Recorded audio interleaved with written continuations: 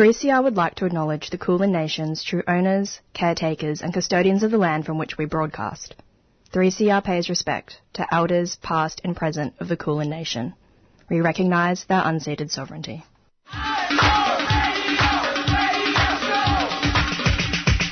This is 3CR Breakfast. Oh, yeah. Alternative news, analysis and current affairs. Monday to Friday, 7am until 8:30am. Only double. Clap your hands.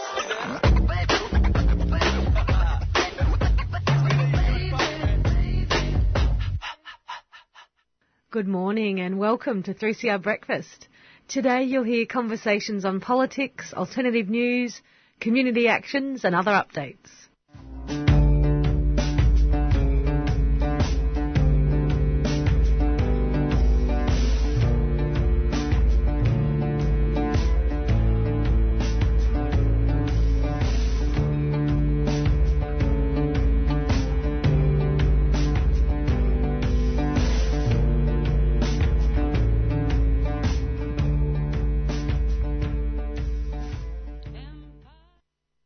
I spoke at the weekend with Dr. Tim Anderson regarding the situation in Ukraine.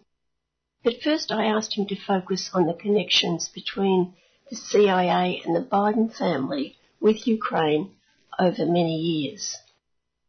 Only in a general sense. I haven't really spent too much time on Hunter Biden and his laptop, but of course, as is well known now, they've talked about it being some sort of Russian scam for years and years, and then it emerges more recently that indeed Joe Biden's son was involved in some sort of energy deals in Ukraine. He didn't really have anything to offer, but it was basically a corrupt link into all of the money that was being poured into Ukraine to try and use it as a weapon against Russia, in which they eventually succeeded. And back to 1914, the coup, what was the involvement of the CIA and the US in that? 2014 was the coup in Kiev, which effectively changed later on they actually changed the constitution, but effectively changed the makeup of Ukraine, which was in some respects sort of divided between integration with Russia and integration with Europe, but it became much more hostile to Russia after the coup, which now there's a lot of detail of how that happened and how Victoria Nuland, who was the State Department person, was involved in trying to set up the new regime after the Kiev coup. You might recall that the then Prime Minister of Ukraine fled to Russia. He didn't sort of put up resistance, basically, so there was no question of supporting the old regime, but at least he was elected. What was his name? Yanukovych. So then you got a series of governments there which were extremely anti-Russia, and with the members of it actually selected by Nuland and the others from the State Department, and of course the CIA was involved. It goes without saying there the US state was involved in that coup, and it then led to immediately the succession of Crimea. Crimea held a referendum where they joined Russia effectively, and there'd been a centuries-old link with Russia. Of course, the problem is, in this background, you've got Ukraine and Russia relationship over the centuries has been one that there's been a shifting of these sorts of borders, and when Ukraine was part of the Soviet Union, then these differences didn't matter so much because the Russian side always had access to the Crimean port and so on. So then Crimea, after 2014, succeeded very rapidly. Of course, the NATO never accepted that. And there was a resistance in the Donbas region, battle southeast Ukraine and southwest Russia, and there's mainly Russian-speaking people with the industrial port of Mariupol and so on. They rejected the whole coup and the new regime in Ukraine, and they came under siege for the last 8 years from these hyper-nationalists, many of them neo-Nazis, who were effectively waging a war against the Donbas region, which is mainly on the Ukraine side, Lugansk and Donetsk, waging a war against them, and they were effectively succeeding. And only just recently, when President Putin decided to carry out this special military operation in mainly in support of the Donbas region, did Russia recognize them as independent republics. So there's a long history to this, but the Biden family was deeply involved in when Joe Biden was vice president under Obama, which is to say the Obama administration was deeply involved in that coup, and now we've reverted to that with the Biden administration, provoking this what they call an invasion of Ukraine. Can you explain the Russian-speaking people in Ukraine?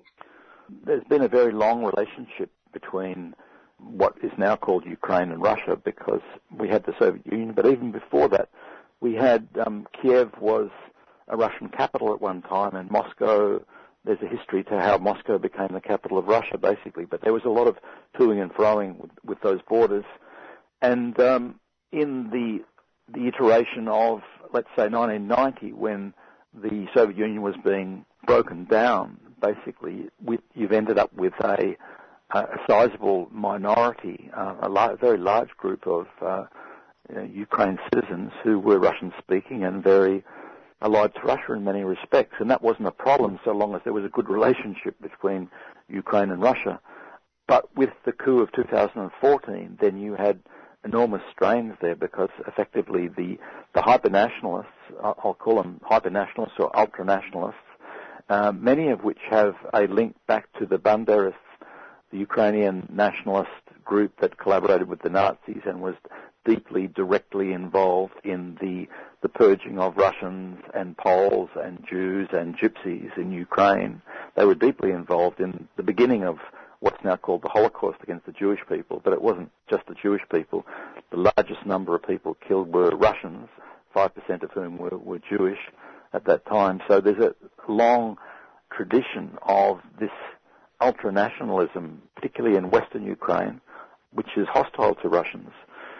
The situation that sort of re-emerged, if you like, after the 2014 coup, this idea of a hyper-nationalist Ukrainian group which could be used as, I think it's been attributed to George Soros, the expression, to be used as a torpedo against Russia to try and destabilize and possibly, hopefully, fragment Russia. This is what the US has done with all of its rivals, you notice with China, of course, there's Xinjiang, there's Hong Kong, there's Taiwan. They're trying to destabilize and fragment the big states who they see as their rivals and threatening their dominance in the world. How much economic aid and military aid do you believe has gone into Ukraine since 2014? I don't know the last 8 years. There's certainly been a lot, and a lot of it has been covert through the National Endowment for Democracy. This is a group that was created in the 80s effectively to do what the CIA used to do in terms of what they call civil society organizations, which are largely propaganda outfits and other sorts of political groups, which they call non-political. They use it in Latin America a lot too. So you've got the NED funding, and you've got the CIA funding, and you've got the State Department funding, and you've got some other bodies there, USAID, for example. Also, the aid organization really runs in parallel with the National Endowment for Democracy, which is funded by the US Congress, but they claim that it's non-political. So you've got that sort of funding. Then you've got the Pentagon's funding, and it's emerged since the Russian operation, which began earlier this year, that there's been large-scale military training. I read one figure somewhere over 20,000 troops and paramilitaries have been trained by the US in Ukraine, even though Ukraine had not even applied to be a member of NATO at that stage. But nevertheless, there was a deep NATO presence. And now, of course, since the Russian operation, you've seen huge additional amounts of military inventory and other expenses. I think the latest figure was Biden was trying to get $33 billion through Congress, and Congress upped it to $40 billion, and there was only a handful of maybe around 10 Congress people who opposed that, and they were all Republicans, which is interesting, isn't it? In the 21st century, with these wars, hybrid wars I call them, sometimes they call it fourth generation war, wars that involve proxy armies and propaganda and economic wars and so on. It's the conservatives in the US who are more skeptical of each new war. The innovators for these sorts of wars have been the Obamas and the Hillary Clintons and the Bidens, what used to be called the liberal side of US politics. What do you know about the present president and the entourage around him? So Zelensky is, as everyone knows, a former comedian, and by all accounts he's a type of frontman who was put up by Ukrainian oligarchs, one of the Ukrainian billionaires, as a frontman to present a different sort of face in Ukrainian politics. And I guess he did have a broad appeal at the beginning, but if you notice, even during the conflict this year, there's been an extraordinary change. One was that there were some quite serious peace talks fairly early on, to prevent the conflict. And, for example, there was a couple of meetings in Minsk in Belarus, and then there was a meeting in Ankara in Turkey. Turkey hosted it at that time. And there looked to be some quite hopeful signs early on in the conflict. And, the Zelensky administration, Zelensky's representatives, he didn't go himself, but his representatives went to Belarus, they went to Turkey, and the terms of, addressing the Russian grievances, which was that the use of Nazi proxies near their border, the military build-up, the Russians were, and expressed it very clearly late last year into this year, that, what their concerns were, and they wanted some resolution over the Crimea and over the status of the Donbas region, Lugansk and Donetsk, over which there were agreements, the Minsk agreements, which were never complied with. That is to say, they were looking for some sort of political solution for autonomy within Ukraine for the Donbas region, the Russian-speaking people of the Donbas region. None of that came about under Zelensky or his predecessor, but then the peace talks that Zelensky's administration was involved in were clearly sabotaged by the NATO group, which just said, no, keep fighting, you're going to win. And they kept saying, you're going to win, even while Russia has taken over most of southeast Ukraine. There's still heavy fighting going on. But it's clear that the forces behind this, forces outside Ukraine, made the Zelensky administration in Kiev basically back away from peace talks and just keep fighting, which is a disaster for the Ukrainian people, because they're trying to fight against a much bigger neighbour who has grievances, many say are legitimate grievances, and refusing to talk and just fighting is really, well, you've seen what's happened. The Mariupol, they lost in Mariupol. There's heavy fighting in Minsk, but it seems that the Zelensky regime, as is consistent with what you should call a puppet regime, has really abandoned the earlier hopeful signs of peace talks. What happened to the peace talks? Certainly people in Ukraine wanted them, but the outside players, the US in particular, but also Germany and some of the others in NATO, Britain in particular, have just been saying, no, don't talk to the Russians, just keep fighting them, because, of course, the US wants to weaken Russia. Ukraine, if there were a genuine Ukrainian voice of a genuine Ukrainian nation there, they would want some resolution with their big neighbour. But the NATO and the US have pushed them into this endless war, which is a disaster for the people in Ukraine. Just as an aside, I was told from second-hand from a person who used to live in Czechoslovakia that he believes that, or had been told that they are producing chemical weapons in Ukraine. Is there any truth to that?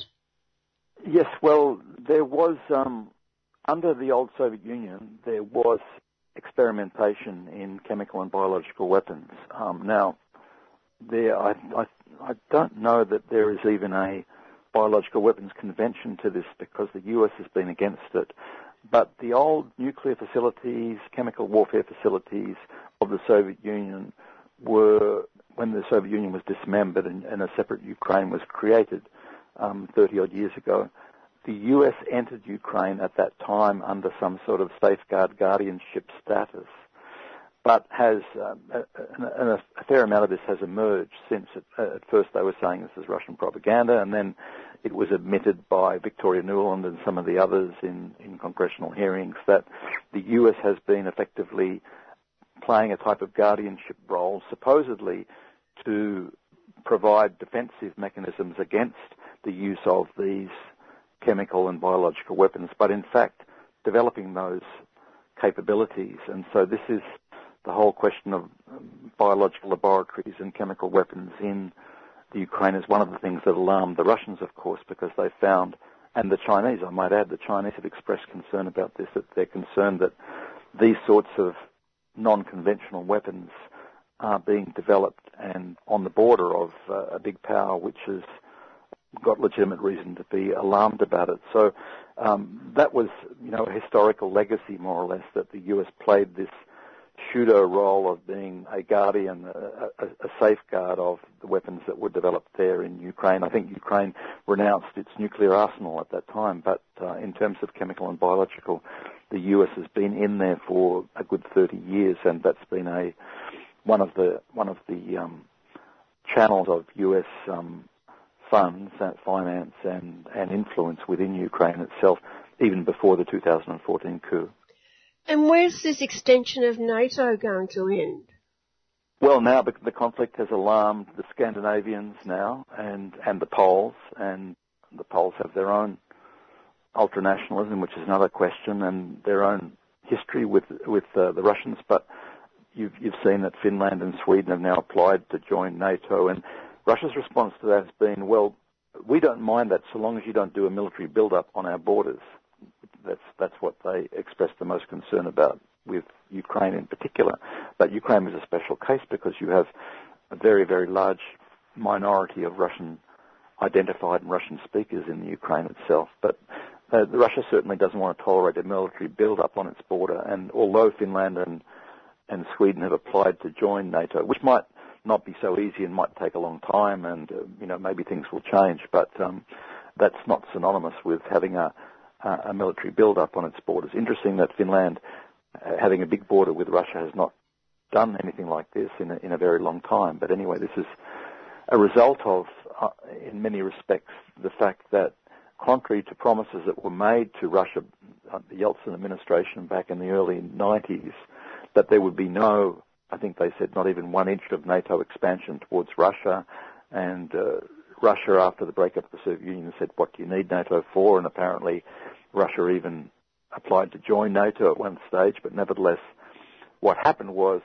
NATO did indeed expand eastward, and many, many states in Eastern Europe joined NATO, seeing some sort of benefit and some sort of incorporation in the ambit of the European economic bloc, for example. So there's been a huge expansion of NATO eastward, and this is part of the reason for the concern on the Russian side. Well, big losers out of this conflict are both the people of the Ukraine and I'd imagine the people of Russia, but also the fact that so much food, which goes to often poorer countries around the world, has been delayed or destroyed. Yes, you're very right there. I think the biggest losers are the people of Ukraine in this, because they didn't have a government in Kiev which could see its way through to coming to some security agreement with Russia, which is its neighbour. The US is not the neighbour of Ukraine. Russia is the neighbour, and they have to live with each other. And the regime in Kiev, after the coup of 2014, simply never had the political will and never wanted to engage in that sort of security negotiation with Russia. There's been 8 years of effectively civil war in Ukraine, which eventually Russia was provoked into intervening in.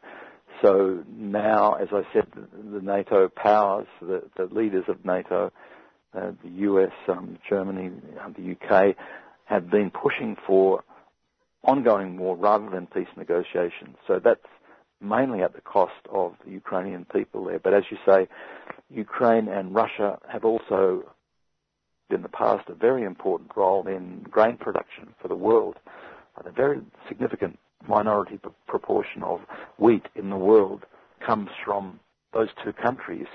And now either the production is disrupted in the case of Ukraine, because Ukraine has its own food problems and energy problems now, or in the case of Russia, there is this economic war which is extended, and Russia itself has stopped large part of its exports of grain.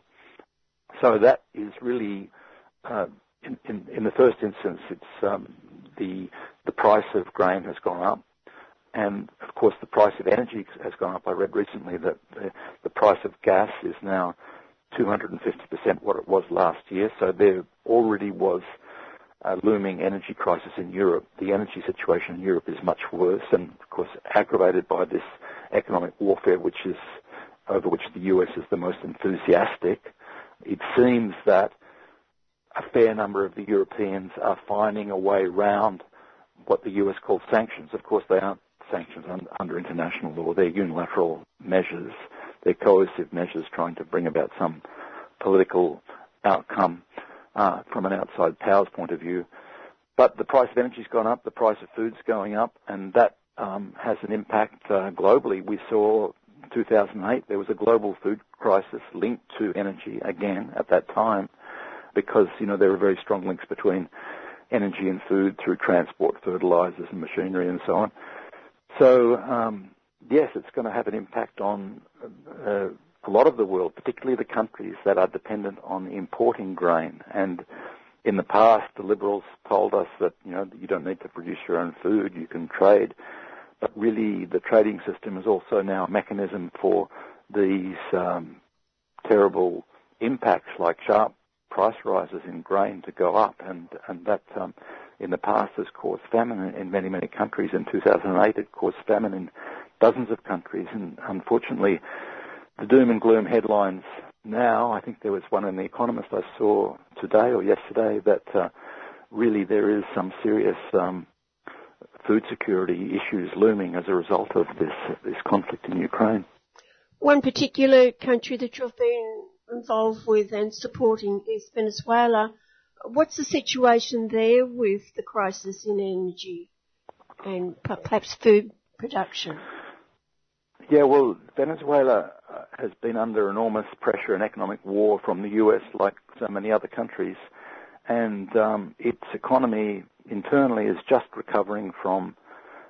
starting to recover from several years of serious depression and hyperinflation. They're managing to stabilize the currency now. Economic growth kicked in last year, and now Venezuela, from a low, is growing faster than the rest. That is due to its oil industry, which they've recovered with the help of some of their allies, like Iran in particular.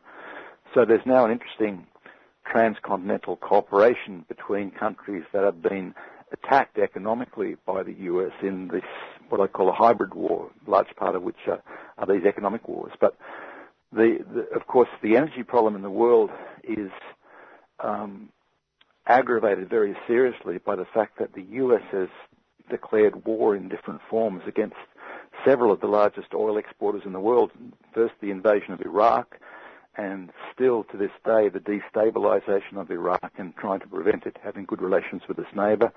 The economic war with Iran, the same sort of economic war against Venezuela and Cuba, its partner Cuba, and now the economic measures against Russia. So with Russia, Iran, Iraq, and Venezuela, you've got four of the biggest energy exporters in the world, and that's putting a lot of pressure on energy prices here. But Venezuela itself, interestingly enough, the Biden administration has perhaps got some inkling of the problems they've created for themselves. They've gone back to Venezuela recently, seeing that this energy crisis is worse on the Europeans in many respects than on the US. The Europeans, the Western Europeans, for all of their wealth and money, are in the grip of this energy crisis, and so the US is looking for some alternatives, and it's not, they can't increase production enough in the Gulf monarchies like Qatar and so on.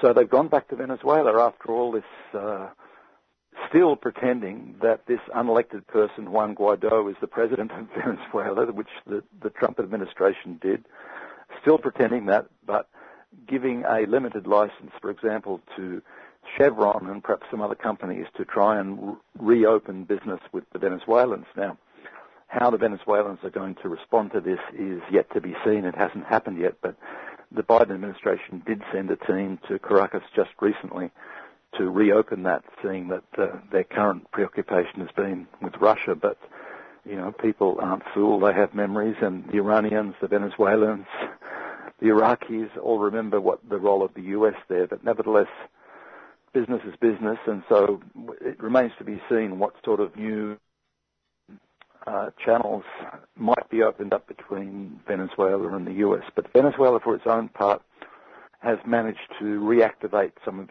its refineries which were shut down. And on the food front, you did mention Venezuela's own food situation. Venezuela in the past, for 100 years, was really very dependent on food, like a lot of oil economies. Most oil economies really become very lazy. They depend on, getting a rent out of their resources, and they don't develop industry and even agriculture. And that was the case 20 years ago in Venezuela. But one of the little spoken of success stories in Venezuela was that they made efforts over many years, the Chavez administration, the Maduro administration, to try and restart agriculture in Venezuela, and there's been some success there. They are now producing substantial quantities of food, and even food from Venezuela. Not to say they aren't still importing food. They are importing food, but they are in a better situation in terms of being able to produce their own food. Well, it's a rich country with rich land. They should be able to do it, but as I said, there's a logic of oil economies which, of course, applied to Venezuela, that they neglected agriculture for many, many decades. So things are looking a little bit better in Venezuela. They're still very tough because all of these countries, when the US gangs up and when they get the support of the Europeans, and because the US has controlled the global financial system through the dollar, but also through the SWIFT system, which is a bank exchange process based in Belgium, but really controlled by the US. This has really been one of the means by which they've been able to do real economic damage to a lot of countries. And I think one of the good things perhaps coming out of the terrible war in Ukraine is that it has given an additional impetus to the Russians and the Chinese to look to actually create at a much larger scale an alternative to the SWIFT system, an alternative to the dollar, so that the US doesn't have this ability to come in whenever it wants and strangle through its financial mechanisms every new country. I think between the US and the European Union at the moment, there's 33 unilateral coercive measures, which they call sanctions, but most of which have no recognition under international law against these countries, and many of them have now third-party elements. That is to say, the measures against Cuba, the measures against Iran, the measures against Russia. Now the US threatens to act against countries who do business with Cuba or Iran or Russia. So it's not just the countries they're targeting anyone else who does business with them. That's, of course, illegal under international law, but everyone continues to call it sanctions. I say coercive measures is a better word there, but this is the world we live in, and it's the economic war is really terrible because it's warfare in a real sense, in the sense that it's indiscriminate. You imagine if you're in Syria, for example, and you have these sanctions and third-party sanctions, everyone in the country is affected by it. They can't get investment, they can't sell things. It's extremely difficult. People who want to take money there have to carry cash and so on, because the banking system internationally doesn't work because the US controls the banking system. So this is something that affects health systems, affects food security, it affects everything. It's a terrible, indiscriminate form of warfare. I think calling it sanctions is far too generous. Just to focus finally, Tim, on the 9th Summit of the Americas being held in Los Angeles between the 6th and the 10th of June.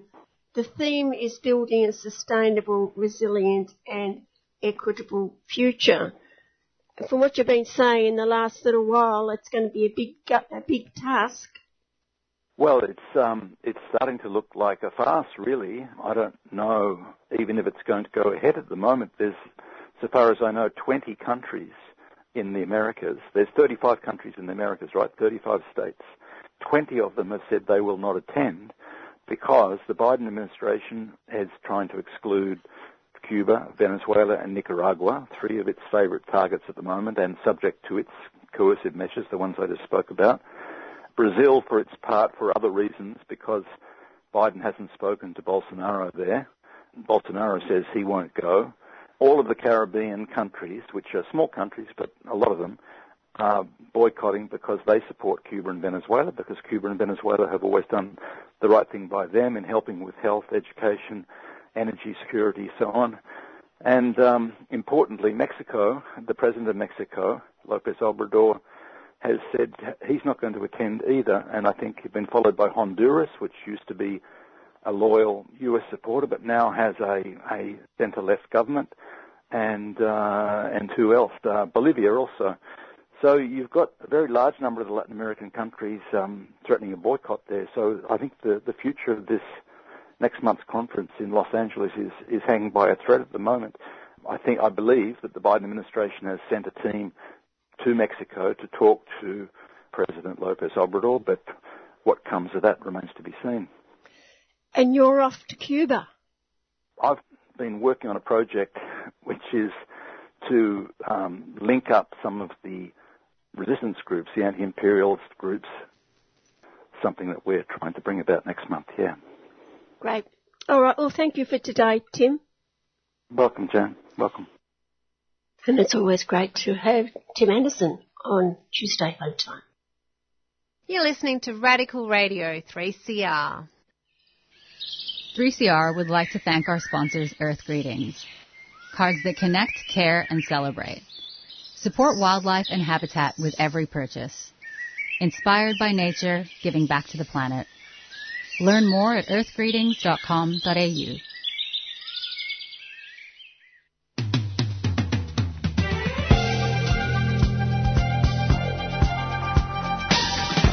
3CR's annual Radiothon fundraiser launches in June. We need your financial support to be independent, community-controlled and focused on people rather than profits. Your support during Radiothon keeps the station strong and enables us to give voice to hundreds of people and issues for another year. And remember, any amount you can afford makes a big difference, and all donations over $2 are tax deductible. 3CR Radiothon, show your support during June 2022. 3CR, keep communities strong.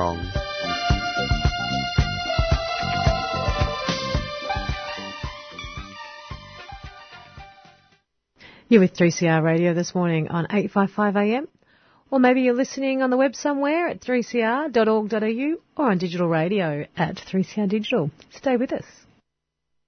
If you were a refugee from the violence and brutality of a dictator, you certainly would not be impressed to find his son, now the possible new president of the Philippines, Ferdinand Marcos Jr., walking the streets of Melbourne. That was what confronted Filipino living in Melbourne, not all from the era of Marcos Sr. and his dictatorship, but certainly those who knew the horrific stories of the brutality and violence until he was forced from the country in 1986. Human rights activist May Kotsakis was on the streets, one of a number of overseas Filipinos who made clear that they did not welcome his presence here in Australia. I asked May how the word got out that Ferdinand Marcos Jr. was in Australia and in fact in Melbourne. A member of, the group that was campaigning for his opposition, for Leni Robredo, actually saw him apparently near the apartment where he was staying in Victoria 1. And when Marcos realized that he was a Filipino, Marcos apparently shook his hands. So then he told us that Bongbong Marcos is here. And that was the time that, that the protest was organized in front of, of the apartment of Victoria 1 in Elizabeth Street.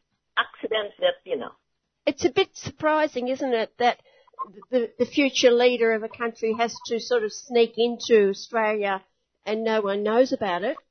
Probably the government would know about it, but, it wasn't announced because firstly, his winning is contentious. It's being questioned.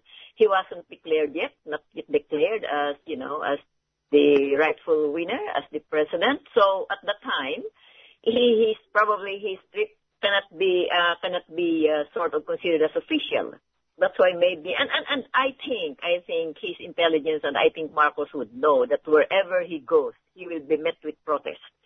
But he knows he's got some pretty good friends with the Australian government, doesn't he? well, I'm not quite sure whether at the time when the election result was announced, whether Morrison has congratulated him. There was I haven't read any sort of news, but the other president like Biden has congratulated him. Xi Jinping of China congratulated him. He would have, friends just like Duterte, even with the human rights violation, which is very rampant. He still, the Australian government never called attention, never raised the issue of human rights publicly anyway. Well, they're supporting them, aren't they? Both militarily, training the troops here, training the troops there. Lots of Australian money goes to the Philippines. Yes, and it is not being announced, isn't it? It is very secret how much money is being given to the Philippine military. Not only that, what other materials, what other equipment and, personnel is being given to the Philippines. Do we know if Filipino from the military are being trained in Australia? At the moment, we don't. Before we used to meet them. We used to know that there are Filipino military who are being trained. They actually come to the base here in Laverton. Somehow, this time, or maybe for a few years, we haven't met them. But we know that Australian military are being trained to speak Tagalog, Filipino, and they are being sent to the Philippines in a special. Well, we met the Filipino teachers, actually, 2 of them. We met them in Federation Square, and they actually introduced themselves. They said that they are going to SBS because the Australian military, special forces, are being interviewed, and they are training them to speak Filipino because they are being sent to the Philippines. And it actually sort of raised an alarm with us because, they probably will be integrating with the Filipino masses. That's why they want to learn Filipino language. Tell us what you know about the history of this man who might be the new president of the Philippines. There is actually a timeline that I was reading a while ago, not specifically about Bongbong Marcos, but the whole family, the Marcoses. Bongbong Marcos became also the congressman. He was governor of Ilocos, where the province where their family belonged, and he became congressman, and then he became senator. In 2016 election, he ran for vice president, but he was defeated by Leni Robredo, the one who was running for president against him in this election. They have come back, they have actually used the government resources, the money that they have stolen wealth, they have used it to actually change the history in the Philippines and to actually change their family image. And apparently they have hired, Cambridge Analytica to rebrand the family image in social media. So they have done that as early as 1990s. Yeah, I was actually speaking with a nurse here, and she said that I was actually surprised. She said that when she was at school, history, it was mentioned that the Marcos years, Marcos Sr. was the golden years in the Philippines, that they have built a lot of infrastructure, but there was no mention at all of the human rights violation or of the plunder, the wealth that they have stolen. There was no mention of that. So even in the school textbooks, they have already managed to change the history. What is known about the connection between the Duterte family and the Marcos family? At the 2016 election when Duterte ran, apparently the Marcos family helped financially with the Duterte campaign. And Duterte actually was the president who have allowed the body of Marcos Sr., who was convicted. He was actually allowed to be, the body of Marcos to be buried in the Hero Cemetery. And so there was a lot of protest, but it was Duterte who allowed that. And Duterte even declared September 11 as a public holiday in Ilocos. September 11 was the birthday of Marcos Sr. Apparently, it was declared that in Ilocos, that is a public holiday. So Duterte helped very much in changing the image of Marcos, the Marcos family. Even at the time, as soon as Duterte won the presidency, they have already the plan of having this Marcos Duterte tandem in this election. So they have planned for it for quite some time, how they are going to control the politics in the Philippines. What do you know about the allegations of fraud, violence, murder that preceded this election? This election actually was marred with anomalies, with fraud, both buying, violence, and even the disinformation. Even before the election under Duterte, there has been a lot of red tagging. And red tagging of activists, opposition, even journalists that are reporting something that is against Duterte or against Marcos. And actually, the biggest media network in the Philippines was closed by Duterte, the ABS-CBN. When activists or when opposition or anyone who is red tagged, then they are subject to, they can be actually violated. Their human rights can be violated. They can be killed or they can be accused of false charges and they can be imprisoned. There are lots of them, campaign activists who was imprisoned. The red tagging was so much. So there was actually violence even before the election.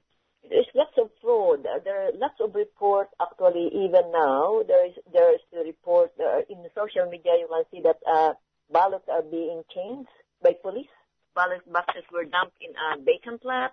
And during the election, 1,800 vote counting machines has broken down. This enfranchised 1.4 million Filipinos who were not able to vote because of the vote counting machine that broke down. There were lots of anomalies, and a lot of people as well were saying that after they have voted, the watcher there would say, just leave us your ballot, we'll be the one to put it in the machine. But of course, some Filipinos, they trust them, and they just leave the ballot. So we don't know. They probably check the ballot, who that person has voted, and don't know what happened, or whether the ballot paper was actually put into the machine. There is actually a lot of anomalies in this election. And apparently, when the vote counting machine has broken down, some voting places, polling places, have very long queues. There is one report that in Tondo, which is a poor area in Manila, the queue is up to 10 kilometers. And the voting was already closed. The polling place is already closed. Apparently, they extended to 9 p.m. There are still people on the queue because they didn't know. They wanted to vote. And some of them went home early in the morning, because they wanted to vote. And some as well were very disappointed because they were still on the queue at 8:10 p.m. And there were already news that Marcos Duterte has already won. The election wasn't even finished, so there was already a news that the two has already won the election. So people are saying that it was pre-programmed. They already know, they pre-programmed the result of the election. That's why even here in Melbourne, there is a polling place in Melbourne. They don't even have a poll watcher because the result is already predetermined. So that's what people are saying anyway. But there are lots of reports of irregularities. So what was the availability for Filipinos living in Melbourne to vote? There was overseas absentee voting. And so those Filipinos that are here, they should have registered for overseas absentee voting. I think the close of the registration was October last year. So after they registered, then they would be sent a ballot. And they can vote, and then they can mail that ballot. Or they can go to the polling place here in Melbourne and drop their ballot, because it was open from April. The voting was open from April. But there are lots of, there were lots of Filipinos who were not able to vote because the announcement was done very late. And actually, even me, I didn't even know that there would be a polling place in Melbourne. There is never, this is the first time, this is the first election, Philippine election, that there is a polling place in Melbourne. Before, it's only in Sydney and Canberra. So a lot of people were disenfranchised, Filipinos there in Melbourne. And there'd be a lot of Filipinos living outside of the Philippines. About 10 million. Yeah. The last report, there is about 10 million Filipinos living outside the Philippines in different countries, more than about 200 countries. They are scattered everywhere. And one of the main reasons is poverty, to send money back? Yes, to find work because of the unemployment in the Philippines. So they travel, they go overseas, even though there is a risk, especially in some other countries where the laws are very difficult, just like in the Middle East. Filipinos are not used to those, kind of policies or society there. But still they go there because the reason is we might, be abused there, but here in the Philippines, it's not only us that will be abused, including our family, because we have nothing to eat, no jobs. So they're dying hungry. So they just, they take the risk. So there are lots of Filipinos anywhere, even in Sampurga, even in Malaysia, Indonesia, Singapore. So wherever they can find jobs, they go there. The Philippine government is promoting that. The Philippine government is, rather than creating jobs for the Filipinos, no, they'd rather promote for Filipinos to go overseas and find work there. That's one way of also pacifying the uneasiness of the Filipinos. Because if they are all in the Philippines and they cannot find jobs, of course, they cannot just, accept it. So that's one way of the government to pacify so that they are not going to protest all the time and, so they just send them out. Let them find job anywhere. Whatever happened to their citizens, they don't care. We know that there's been fraud and corruption in elections in the past in the Philippines. Are people saying this last one was worse? Yes, this last one was worse. This is, because the incumbent Duterte and the candidate has actually joined forces. So they actually control. Just imagine that there was a petition to disqualify Marcos because Bongbong Marcos is convicted of tax evasion. He has actually a conviction that until now he hasn't paid the tax. I think millions and millions. So there was petition to disqualify him. But the members of the COMELEC are all appointed by Duterte. And I think the chairperson of the board of directors of the COMELEC is actually Amy Marcos, which is the sister of Bongbong Marcos. So all those petitions were ignored. They were not acted upon. And if they were acted upon, they were not, they deny, those petitions. And now there are petitions. The petitions is ongoing. There are the former justice of the Supreme Court has a petition. Another lawyer, Attorney Calleja, has a petition. Not a petition for Marcos not to sit, but to disqualify, that he should never have been allowed to run for office. Because in the Constitution of the Philippines, if a person is convicted, if he is already in office, he should be terminated. He has to leave his public office. And he will never be allowed to run for public office, anyone who is convicted of a crime. Where do you believe this will lead?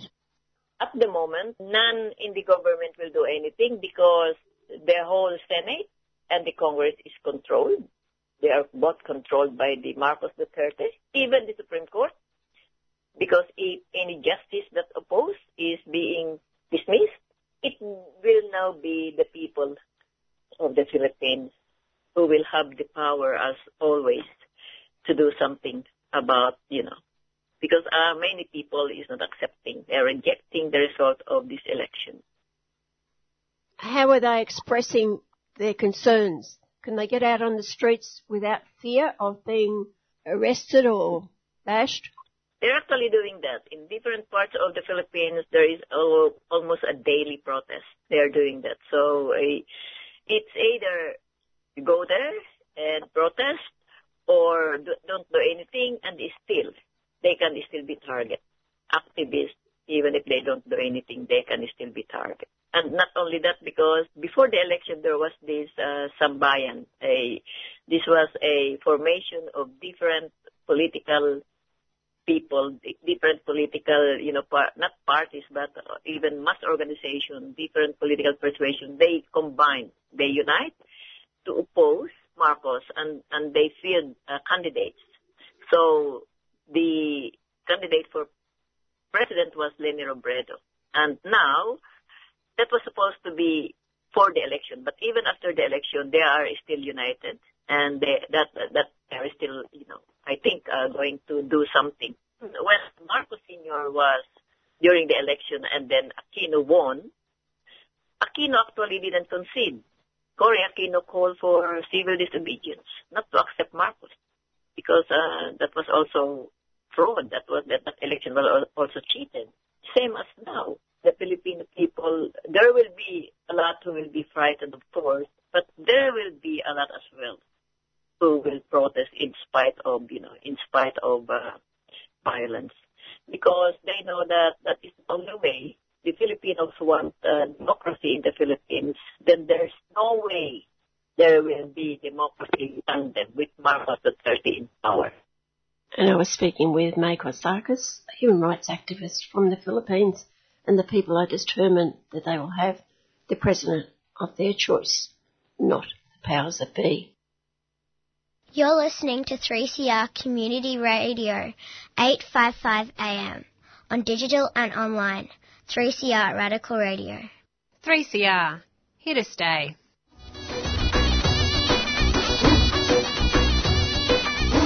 The revolution in Rojava is a beacon of hope for the world, putting direct democracy and feminism into practice on a broad scale.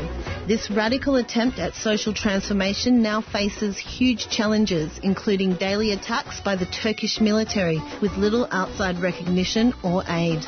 Show your support for Rojava by joining Northeast Syria Solidarity, or NESS, and help ensure the survival of this inspiring experiment in social change. NESS sends aid, raises awareness and builds solidarity. Get involved at www.nesssolidarity.org.au. NESS is a 3CR supporter.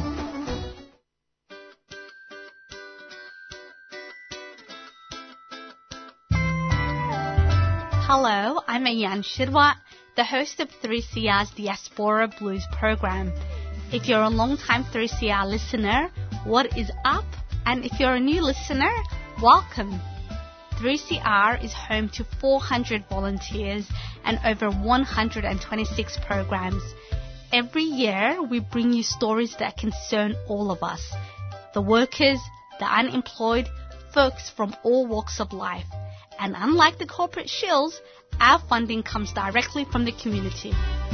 In return, we shine the spotlight on stories about the climate crisis, Indigenous communities' fight for sovereignty, Palestinian perspectives, and any of the music or art programs 3CR champions. To help your favorite grassroots media stay on air, go to 3cr.org.au/subscribe or call the station on 9419-8377.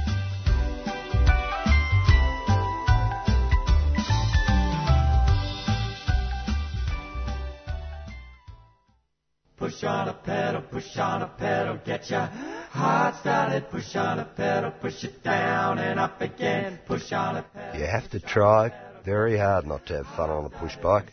Yarrabug, a show about bikes. Get on your bike, riding them, sit on the seat, fixing them, push your feet on the pedal, loving them. and ride it all around. Mondays, 10 a.m. to 10:30 here on 3CR.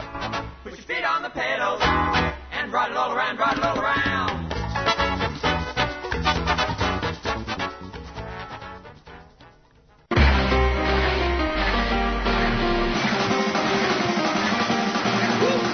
Tune in to Uprise Radio every first and third Wednesday of the month at 5:30 p.m. on 3CR.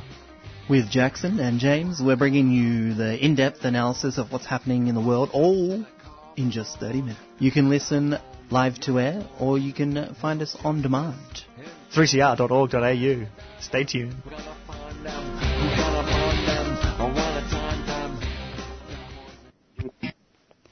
This is I Can't Stand the Rain by Chris Wilson.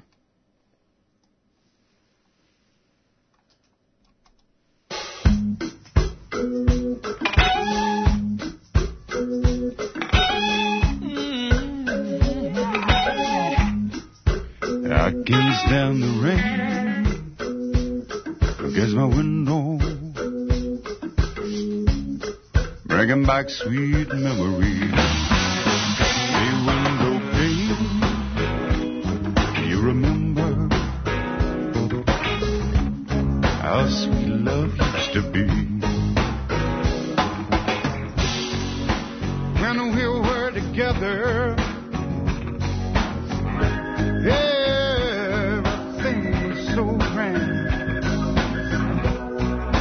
Now that we've parted, there's just one sound I can't stand. Can't stand the rain against my window,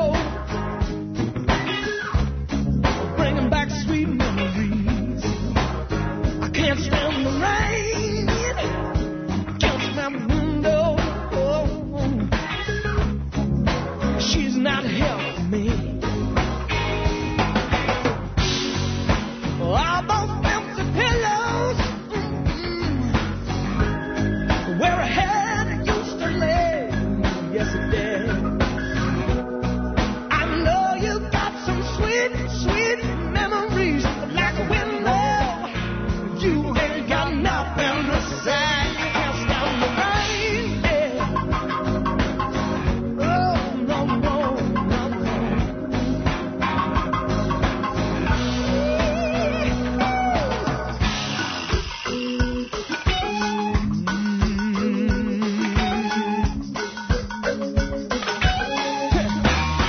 I can't stand the rain against my window.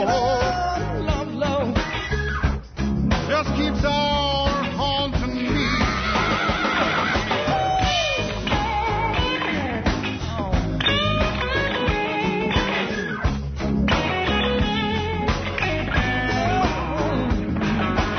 I can't stand the rain. Can't stand the rain. I can't stand the rain. Can't stand the rain. Lord knows I can't stand the rain. Ever since you've been gone, can't stand the rain. I find it hard to hang on. Can't stand the rain. Lord, I can't stand the rain. Won't you come on back? I can't stand the rain. Won't you come on back to me? Can't stand the rain. Lord, I can't stand the rain. Can't stand the rain. Can't stand the rain. I can't stand the rain. Can't stand the rain. Lord, I can't stand the rain. Can't stand the rain. I can't stand the rain. Can't stand the rain. Hey, why you been gone so long? Oh, I know you can.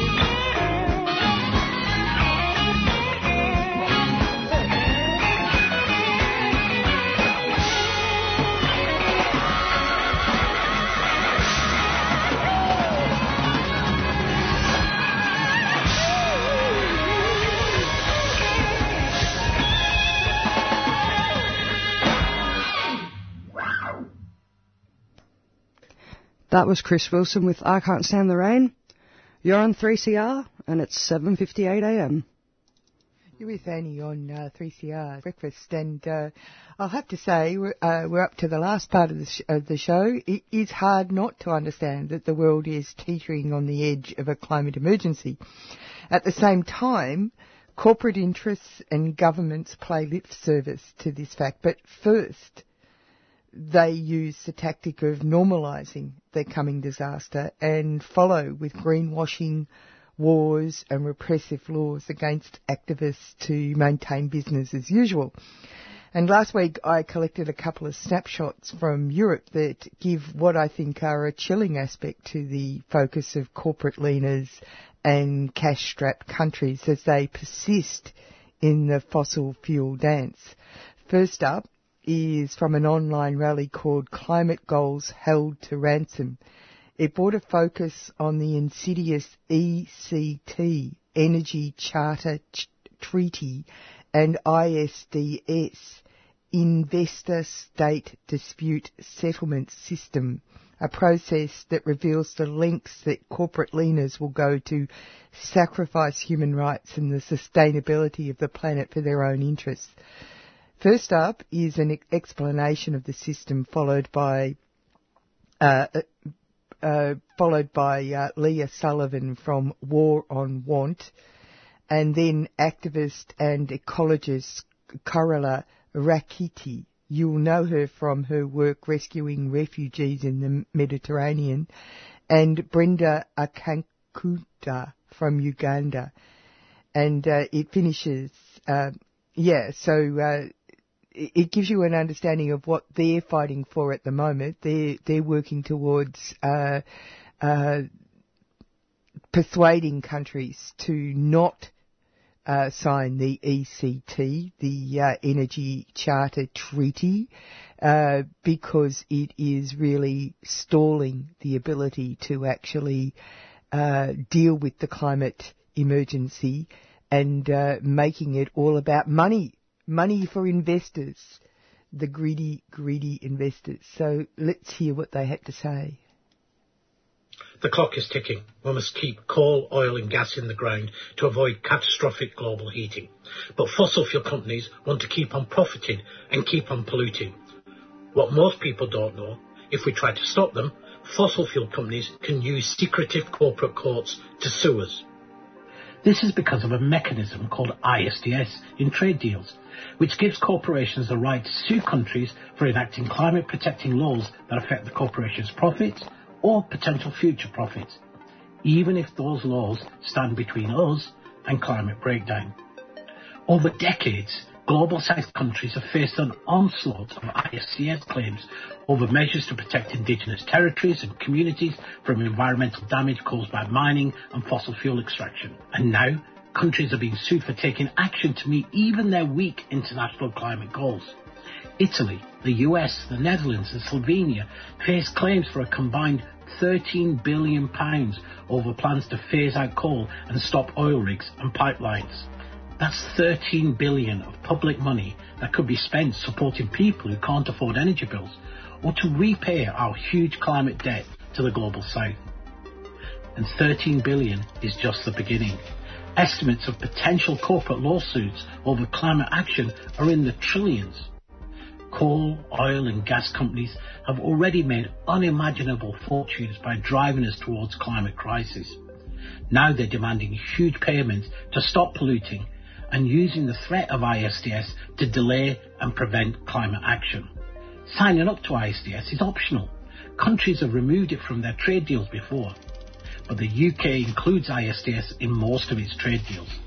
The UK is still signed up to the climate-destroying Energy Charter Treaty, the ECT, the world's most widely used treaty for ISDS claims. The ECT, along with other trade deals containing ISDS, enable UK corporations to sue countries all over the world for trying to stop climate breakdown. If we want climate justice, we must call on the UK government to stop ISDS from holding our climate goals to ransom. We must end ISDS.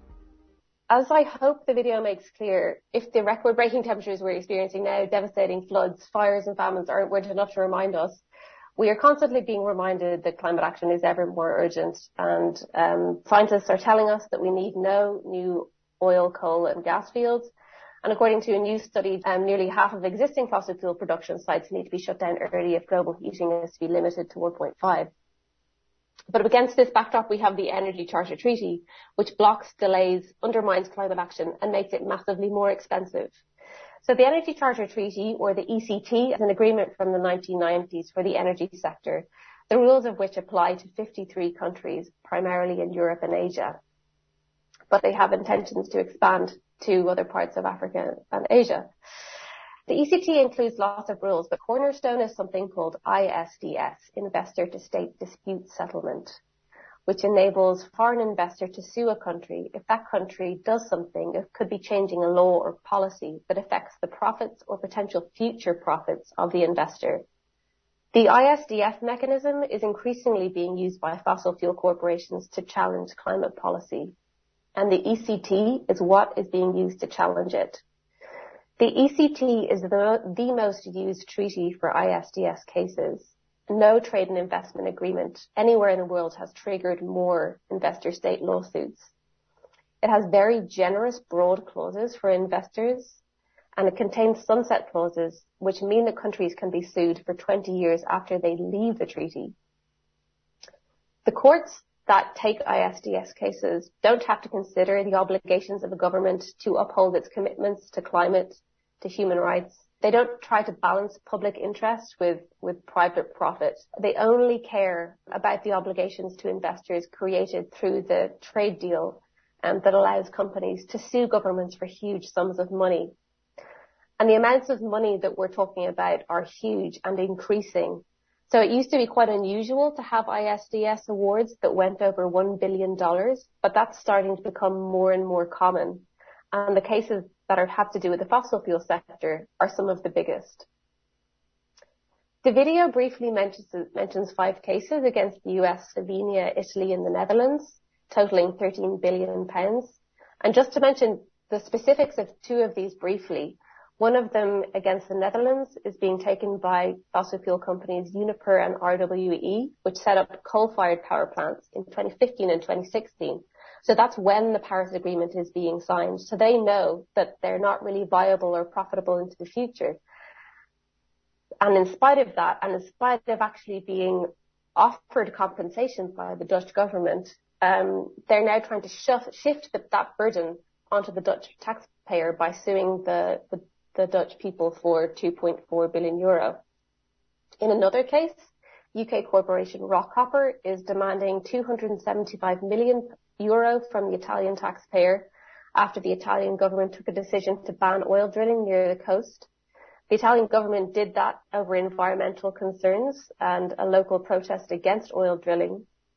And that amount the Rockhopper is suing for is between 7 and 9 times what they actually invested in the project. So that's sort of the lost profit elements, potential future profits that ISDS enables corporations to sue for. Meanwhile, in Germany, the Energy Charter Treaty has made the German coal phase-out far more expensive. The government has accepted serious disadvantages in terms of its compensation it's had to pay to these corporations and has paid around 12 times more to the coal companies than they would have otherwise had to pay because of the Energy Charter Treaty. So you might well wonder why countries would sign up to this, why they're still members of this treaty, and why have we not terminated it already? And the answer is that things are moving, and we're actually at a really critical juncture right now, which is why we're holding this event and why we're engaged in all of this action. Italy has left the treaty a number of years ago. Countries in Europe that have faced high numbers of cases, so Spain, as well as Poland and Germany, have expressed support for the possibility of leaving the treaty, but they haven't committed to doing it. So the battle is really far from won, and we really have to step up pressure on governments within the next few weeks to try and make this a success. At this very moment, this week, governments are meeting to try to decide the future of the treaty. One of the options on the table is not to exit, but to merely amend it in a modernization process that has, to be honest, been doomed from the start because it never really mentioned climate change or the need to align with the Paris Agreement or to address ISDS. It was an attempt to re-legitimize something that has been losing legitimacy for a long time. And that's why we're here today to say we won't compromise on our future. We want our governments to leave the Energy Charter Treaty without delay. And I'm going to turn to our speakers now to tell you from their perspective as climate, social justice activists, scientists, lawyers, why we have to leave ISDS and leave the Energy Charter Treaty in the past. So I'll pass on, first of all, to Carola Racketa, who is, I'm sure can do a much better job at introducing herself, but she's a German ship captain who volunteered with the German sea rescue organization Sea-Watch. In 2019, she was arrested for docking a migrant rescue ship and without authorization. And she has, in November 2021, published a call to combat climate action. The time to act is now. So I'll hand over to you, Carola. She will be speaking in English. Thank you very much for organizing this very important webinar, first of all, and for everyone who took the time to join today. I'm not specifically now speaking about the ECT because that will be left to other speakers, but speaking as an ecologist and direct action activist specifically, it's really important, I think, that we realize that a climate crisis is not an accident, but a crime, and that we have to work together to stop the harm and hold accountable those who are responsible. It is important to find the ECT, but at the same time, we must not forget to engage directly and end this dark age of fossil fuels by winding down the fossil fuel industry and the extraction as quickly as possible. And I would just like to remind each of us that everyone has their part to play as direct action activists, lawyers, policymakers, industrial workers, scientists, teachers, students, artists. Each one of us has to engage with the skills and experience that we have, and we have to work together to the same direction. At this moment, it's really paramount to prevent new fossil fuel projects or accelerate the shutdown of the already existing infrastructure. In Germany, we have seen that the huge pressure by the grassroots movement has led to an earlier coal phase out, now moved to 2030. And this grassroots movements really critically included the autonomous forest occupations in the area of Hambach. But the direct action, the occupations, and the civil disobedience are really important ways to confront and accelerate the decision making, but only when supported and moving hand in hand with a broader civil society movement. But this only can be the first step, because really we have to take control of and wind down the fossil fuel companies like RWE or Wintershall, which are the biggest in Germany. We need the workers across all parts of the fossil fuel sectors to hold accountable the companies from the inside, but also to get public support to transition towards work that provides dignity, self-direction, and planetary safety for people.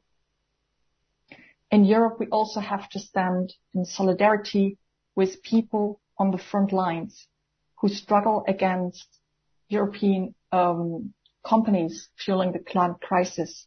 For example, we must join people in Tanzania and Uganda who fight Total regarding the new pipeline project EACOP, the East African crude oil pipeline, or Soko and Total, who are planning to extract in the Democratic Republic of Congo in a protected area that is called Virunga and is actually also riddled with a lot of colonial structures and human rights abuses.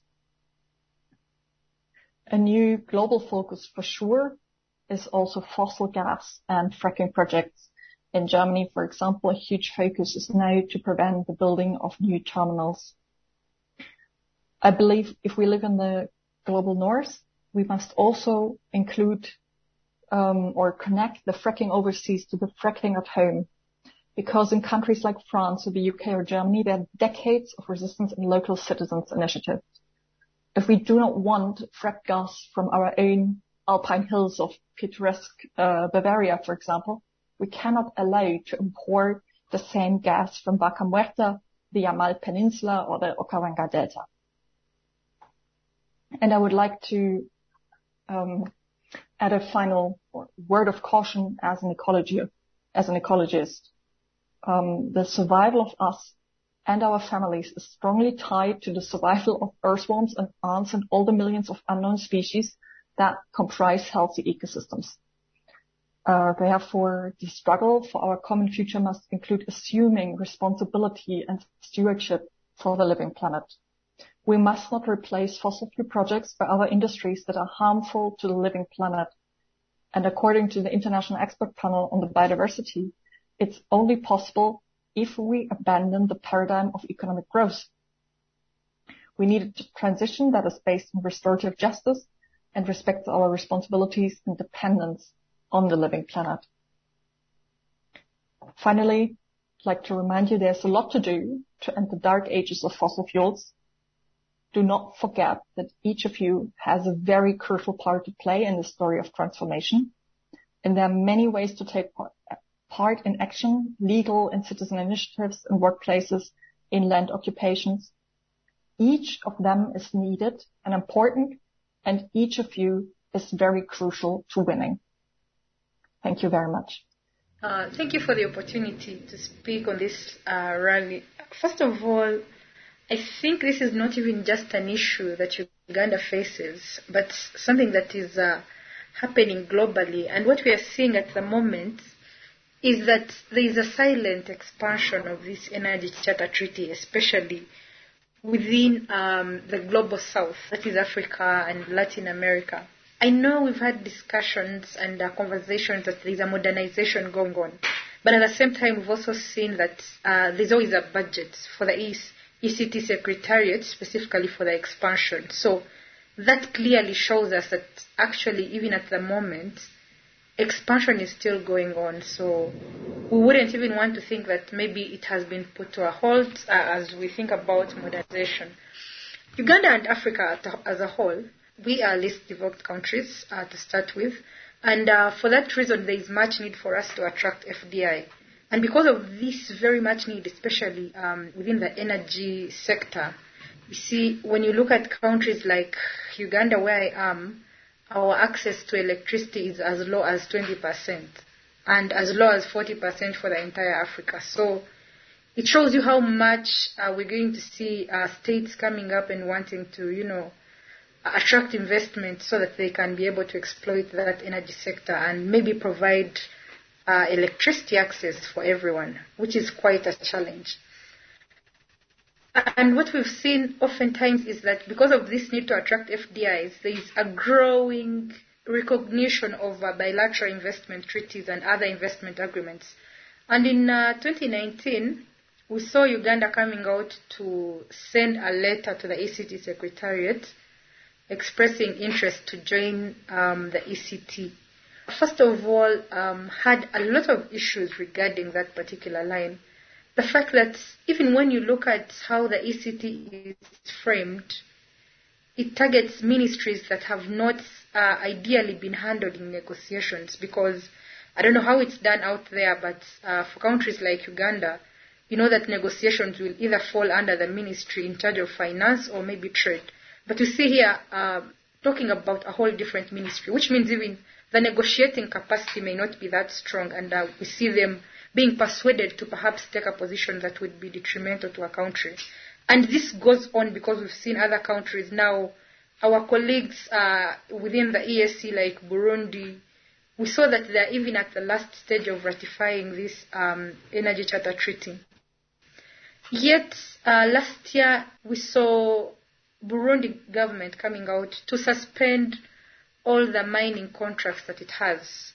And for me, that triggered my mind to think about the likelihood of, if for instance they had ratified the Energy Charter Treaty, what that would mean, because we saw that part of the mining companies that were in Burundi, some of them are even operating under bilateral investment treaties like Burundi and UK.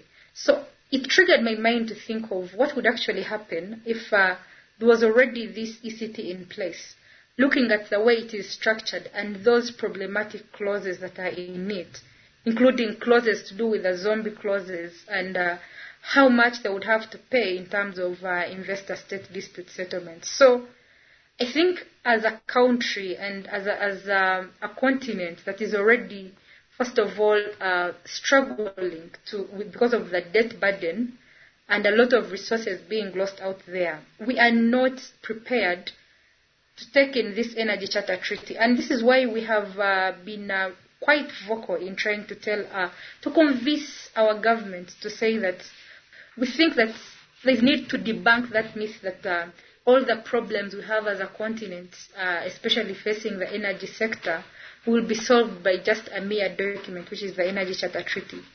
And just beyond that, there are also a lot of risks, especially when it comes to climate change. And this is something this is a call that we've put out globally. When you look at the way this Energy Charter Treaty takes away the sovereignty of the states to act, for instance, we've always had campaigns. Recently we had a campaign in Lamu, in Kenya, saying that we should stop Lamu. We've had a campaign going on in Uganda to say that we should stop destructing Bugoma Forest. I think we have that liberty to even put up a campaign, and sometimes our governments listen to us. But the moment we've become party or ratified this Energy Charter Treaty, it means we have given away our rights as a country or as a continent to even act in the interest of the public, meaning we've given away our sovereignty, and where does that leave us? For me, I would actually want to understand the framers of this Energy Charter Treaty. Why, for instance, would anyone put up the zombie clause that says even after you exit, you can still be held liable 26 years after? It shows you that this particular agreement is beyond just maybe investment in the energy sector, but rather focuses on protecting these particular investors. At Siatini, we run a campaign that is dubbed Life Before Profit, saying that in whatever we do, we should prioritize the rights of the citizens, of the communities, of the host states. But if we are so much interested in in exploiting our energy resources, and we don't put to the front the rights of the citizens, we're going to have a country or a continent that has no people anymore, that cannot defend its sovereignty when it comes to protecting its environment. COP27 is being held in Egypt, as already been mentioned. It's not being held in Cairo, it's being held in Sharm el-Sheikh, and there will be people here who have probably been to Sinai. Sharm el-Sheikh is a resort on the Sinai coast. It can very easily be isolated from the rest of Egypt, and that is why the Egyptian government has held various international meetings there. It will be impenetrable to activists. And the record of the Sisi regime, as you know, in terms of repression, broad human rights issues and so on, is deplorable. The chance of domestic activists from Egypt or others participating in any way is pretty much nil. Egyptian activists are now networking to prepare a type of inclusive statement, which I think they will be putting to ourselves and to others to highlight some of the issues in Egypt. Because, just to identify the problem there, Egypt is the largest oil producer in Africa outside OPEC. There's been a recent a discovery of an enormous new gas field there. And the Egyptian government is working flat out to build 3 massive gas-fired power stations. All this is going on while the Egyptian government has failed to set any target for emissions. So for the regime, COP27 presents a fantastic greenwashing opportunity against the background not only of the issues I've just mentioned, but against a background of the most extreme repression.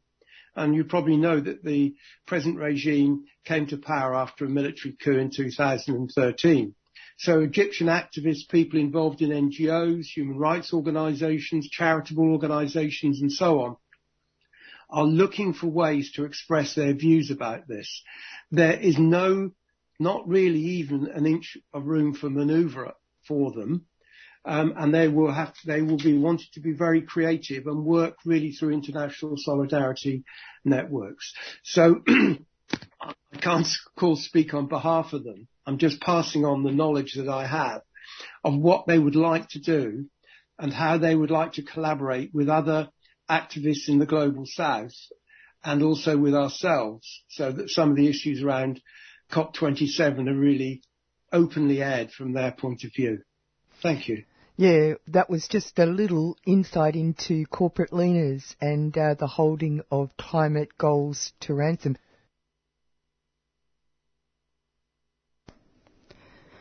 Thanks, Tony, for that feature about an online rally against the Energy Charter Treaty, set up to extract money from the countries who are putting in legislation to protect the environment. Activists are concerned that this allows organisations to sue countries for billions of dollars through a mechanism called Investor-State Dispute Settlement, or ISDS, if countries take climate action that affects corporate profits. You can find out more about the campaign to stop ISDS from the group waronwant.org, and you can catch Annie on Solidarity Breakfast from 7:30am on Saturdays here on 3CR. This is a song called Loka Kenny about historical songs from the Torres Strait.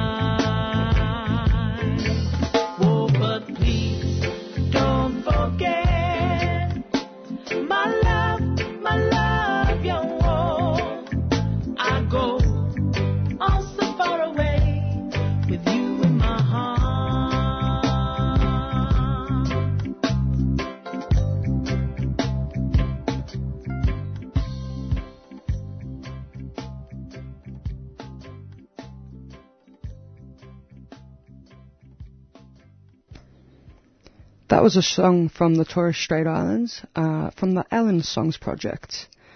That's it from us this morning. Join us tomorrow from 7am for more breakfast current affairs. You've been with Elysium. Catch you next week. Get ready to add your support during our annual Radiothon and help keep communities strong. 3CR Radiothon Fundraiser, June 2022.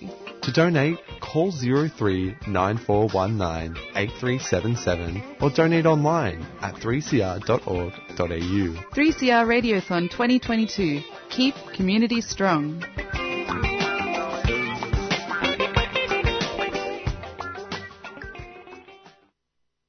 CR Breakfast would like to thank the New International Bookshop, Melbourne's independent radical bookstore and venue, for their financial support of this program.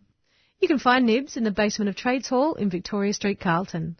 And while you're there, check out Radical Coffee, a worker-run cooperative cafe in the courtyard.